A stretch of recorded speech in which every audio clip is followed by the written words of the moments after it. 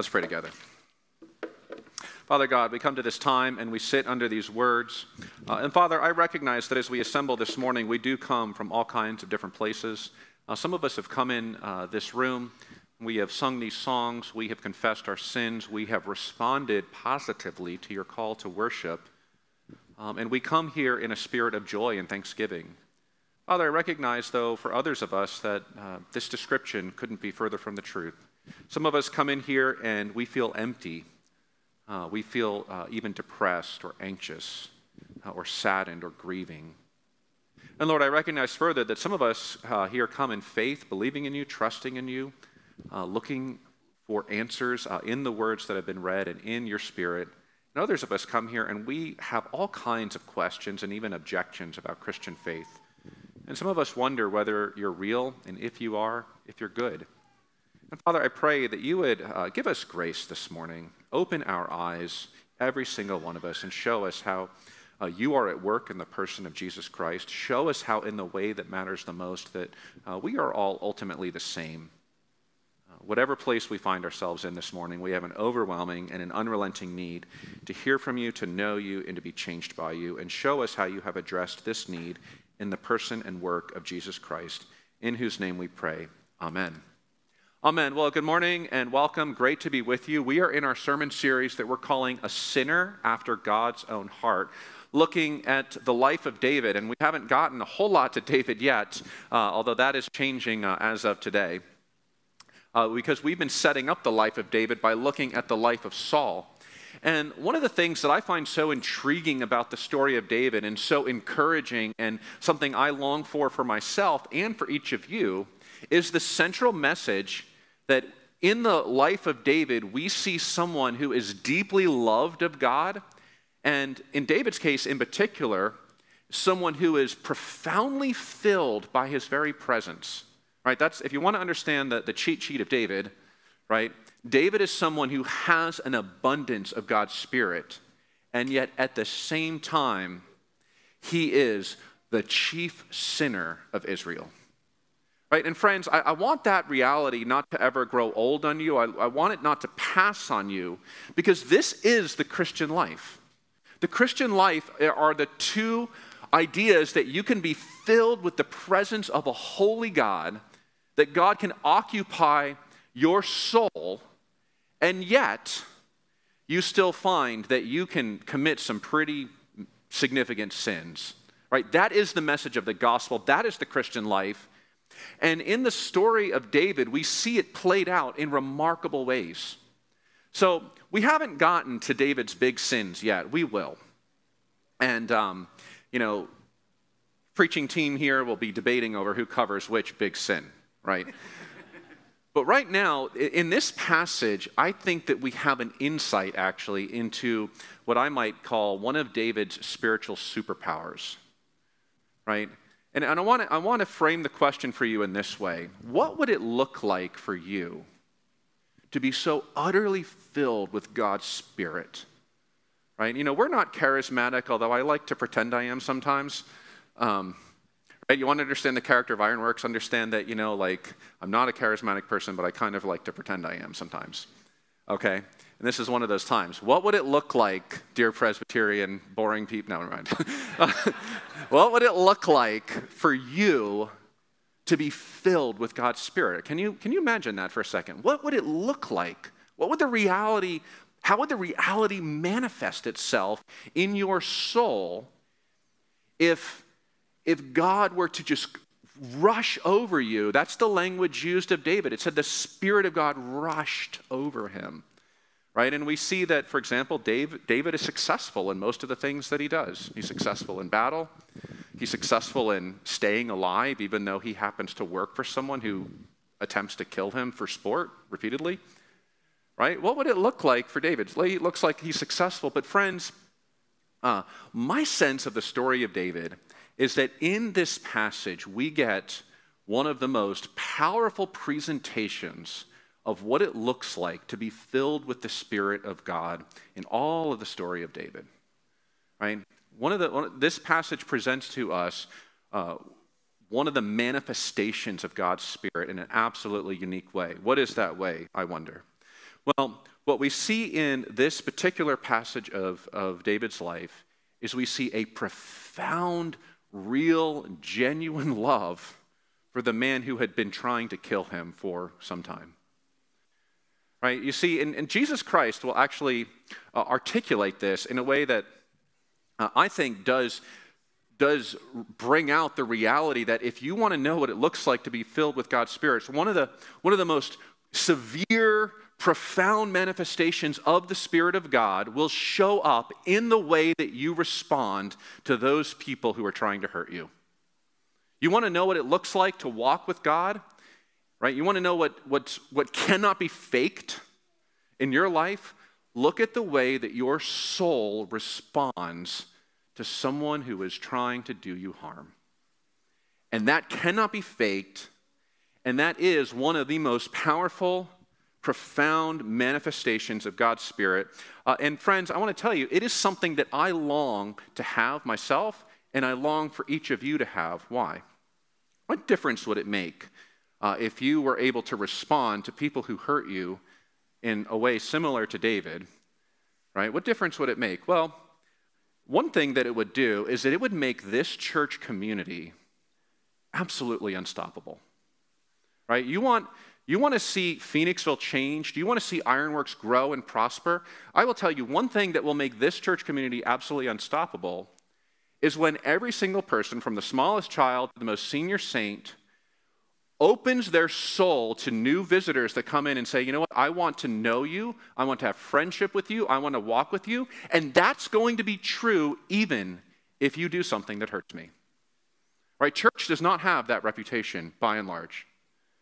But Ironworks actually has, in our history, we have some evidences of being able to sustain those kinds of things, right? And what I'm saying is, I long for more.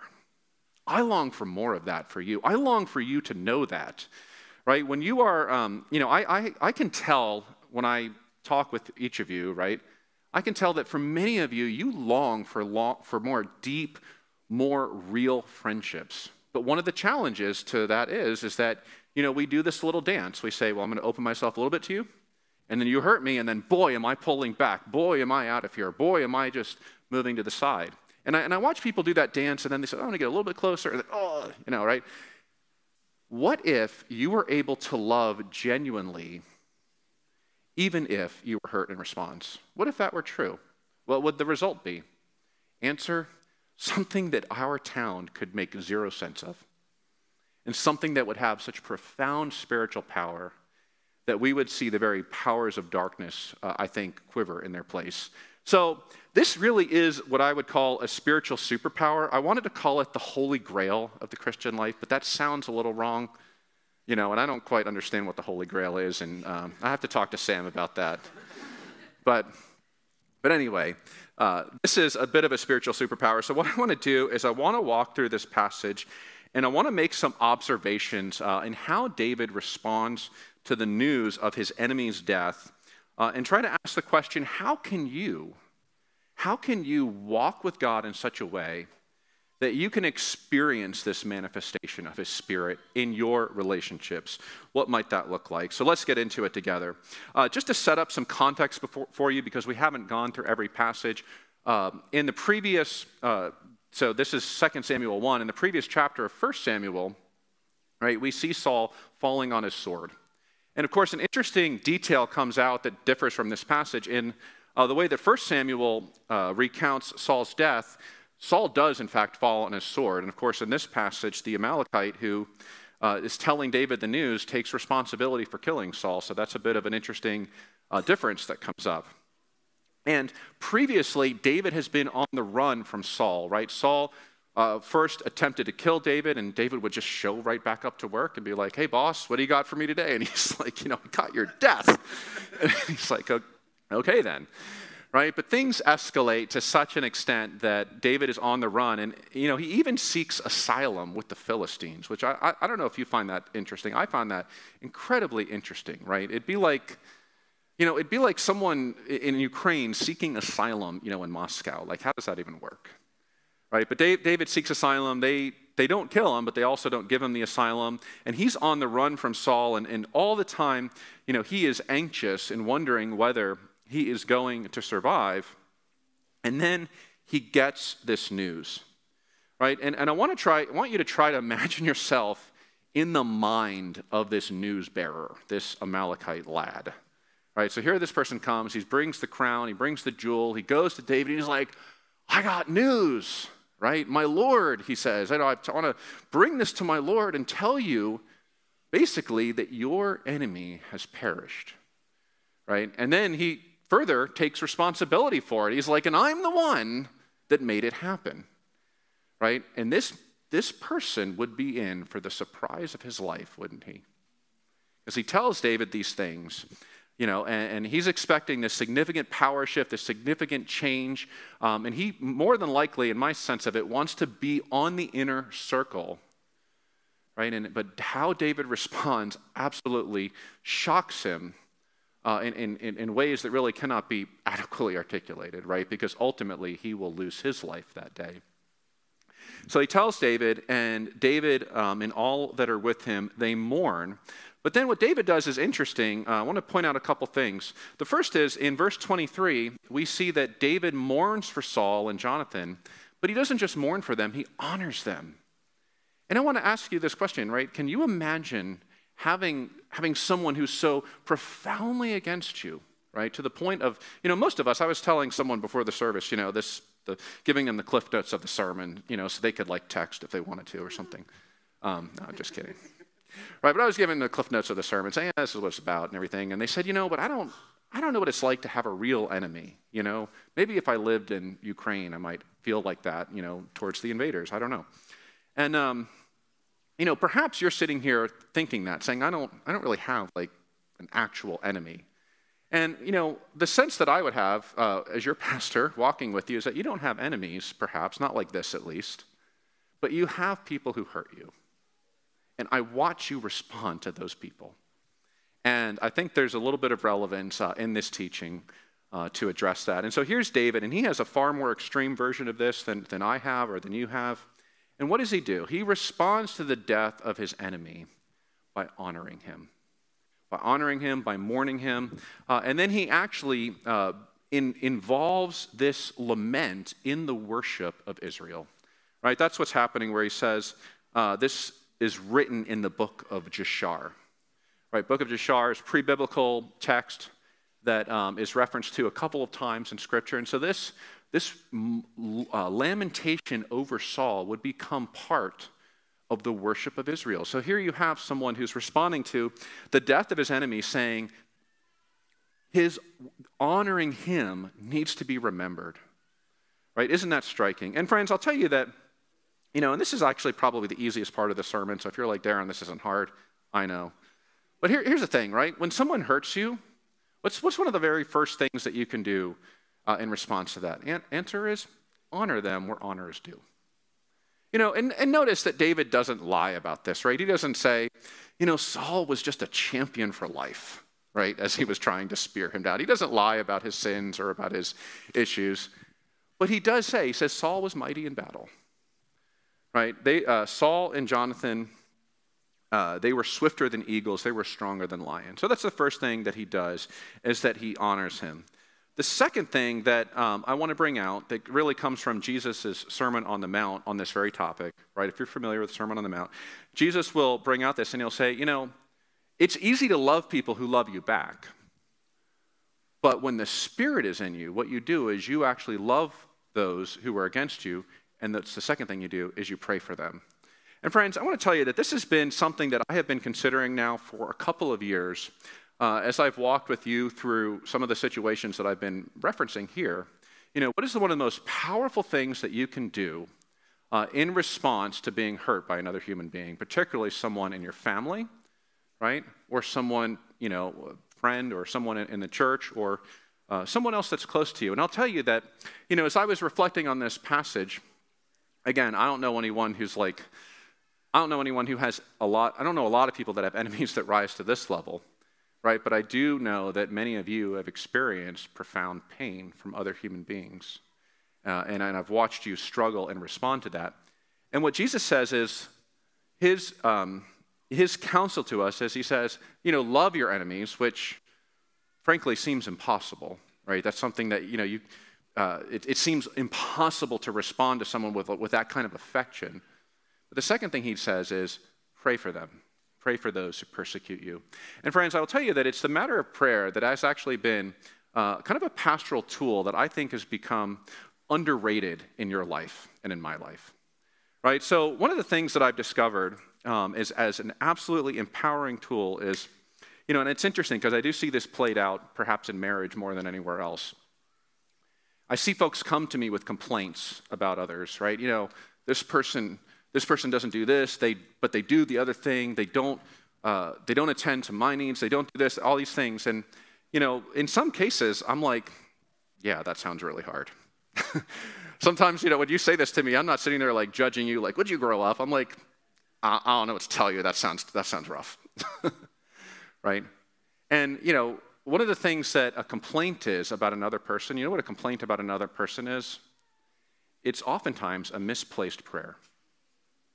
You see, when Jesus tells us, he says, when you are in relationship with folks and you're being hurt and you're basically running for the hills, right? He says the thing to do is to pray for them. And I want to set this before you as a tool, because if you're wrestling with this, if you're tempted to write someone off, if you're tempted to just bolt from someone, one of the things that you can do is you can bring before God your list of complaints and say, God, here's my friend, and would you change him in these ways?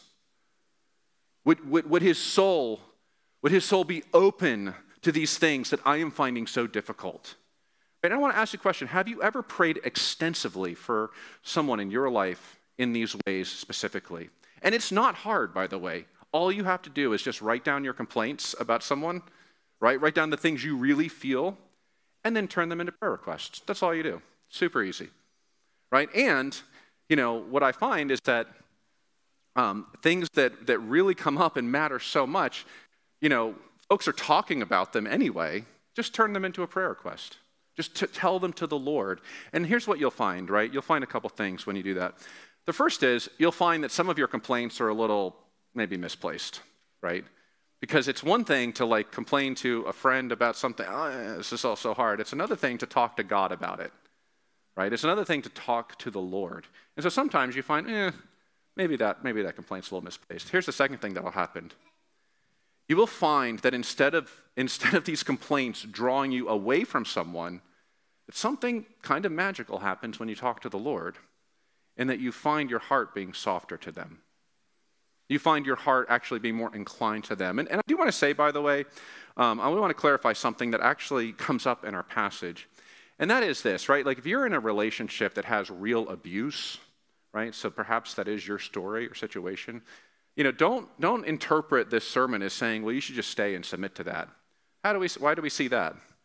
Well, David did kind of go to the Philistines, right? I mean, here's Saul, who I think meets the definition of an abusive man, right? I don't know what the definition is, but trying to puncture the neck with a spear repeatedly probably meets that definition, right?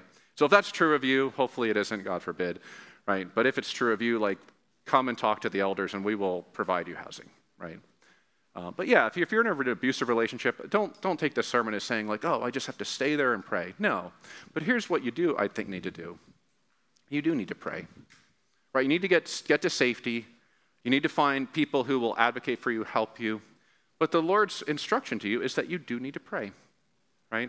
And for most of you, most of you are not in situations that meet that, thankfully, that meet that definition. Right? And I'll ask you the question, have you stopped praying for those people in your life that have hurt you? Have you stopped? And then I would ask you the question, why? So Jesus kind of gives us this instruction. He says, pray for those who persecute you. And it's one thing to say, just pray for their blessing. And I'll tell you, pray for your complaints. Right? Don't just simply pray for blessing, which I don't think most of you do anyway, right? But pray for the specific things you want changed. Lord, would this person become a little kinder? Lord, would this person become a better listener? Right? Write down your complaints and then turn them into prayer requests. So that's the second thing. And I'm drawing that predominantly from the language of Jesus. But here's here's David, and this is what happens. He hears of Saul's death. He laments and mourns. He executes this person who, by the way, I think that the narrator in the previous passage makes it clear that Saul did ultimately fall on his sword. He tried to get someone to take his life. He was unsuccessful. I believe that he fell on his sword, and I believe that this person who's telling the news was fabricating it in order to get in with David. And boy, did he make the miscalculation of his life, right? I don't think that, I think that Saul really did fall on his sword is my analysis of the text. So David responds in these ways. He pens this lament. He includes this in the worship of Israel. And so we have, we have these two things, right? We have, what can you do? Number one, you can honor people. Secondly, you can pray for them, and I mean really pray for them. But there's a third thing that comes out in this passage that I found to be curious, right? So the language that David uses as he talks about Saul was, he says, Saul was the Lord's anointed, right? What does that sound like to you? Right? What does it sound like to be the Lord's anointed?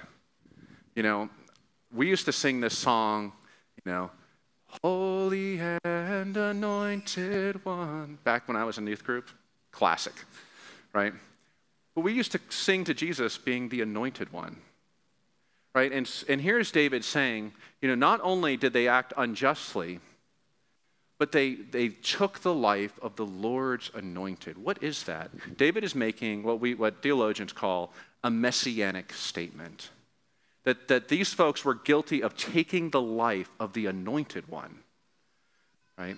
And even in this passage, what you see a reference to the life of Jesus Christ, who himself would be executed, who himself would suffer a horrible death, a shameful death. But in Jesus' case, not true for Saul, but in Jesus' case, he would suffer that death so that his actual enemies, namely you and I, in all of our unbelief, and all of our sins, and all of our struggles, and all of our prayerlessness, that his enemies could experience everlasting life, everlasting joy, with the focus being that you can be filled with his very Spirit, right? That you can be a sinner, that you can continue to wrestle with treating people poorly, you can wrestle with unbelief, you can wrestle with all the sins of the flesh, you can wrestle with being greedy, you can wrestle with sexual impurity, you can wrestle with not willing to pray for your enemies, but having a cold heart. You can wrestle with all these things, and yet you still have access to the Spirit if you'll turn to God today, if you'll turn to Christ. And that is the invitation of this passage, is that what we see in Saul was we see a heart that went beyond the point of no return in its hardness, right? It sinned over and over and over again, turned away from God over and over and over again, and he went really beyond the point of no return. His heart was hardened beyond repair. But you and I have an opportunity today to hear the teaching of this passage and to ask the question, where is my heart hardened?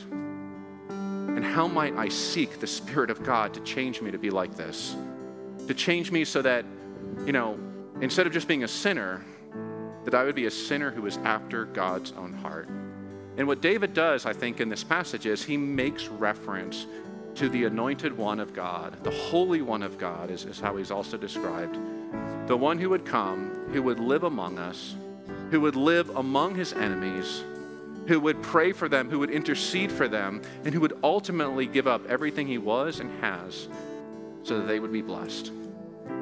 And friends, the way into this life, the way into this experience is to drink deeply at this table until it begins to change you. And friends, that is one of the diagnostic tools that we have. When we feel our heart being hardened to another person, where you should go is you should say, why am I not experiencing the heart of Christ towards his enemies? And why am I not experiencing that? If you're not experiencing that today, allow that to be a diagnostic tool to say, I need to come to the table. I need to experience Christ afresh. I need his gospel to be real to me today. So that is where we are going. And friends, I'll tell you that if you experience this reality in your soul, if you will treat others in such a way that this is true, this community will be unstoppable. Your life will be so filled with blessing because you will be experiencing the very presence of God Almighty. Let me pray for you. Father God, we do praise you, and Holy Spirit, we adore you, and we thank you that you have treated us with such kindness. Father, as we have persisted in sin after sin, as we have lived lives often of unbelief, as we have hurt others, if we have walked in ways that are displeasing to you, we worship you because you respond to that by giving up your very Son on our behalf. Lord Jesus, we worship and adore you and praise you this morning, Lord, and we pray that you would change us. We pray that your Spirit would come and be with us and be at work inside of us. Father, we pray that this community would be unstoppable as you do that, as you answer these prayers. Lord, we pray that Ironworks would be a safe haven as a Christian community where we treat each other in this way.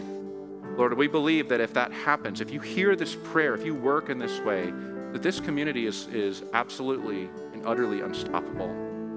That this is not something that the world has. This is not something that our neighbors know or have ever experienced. Father, we pray that you would do this work in our midst for the glory of your name, for the good of our town, and for the blessing on every soul in this room. And we ask it in Jesus' name. Amen. Amen. Well, would you stand?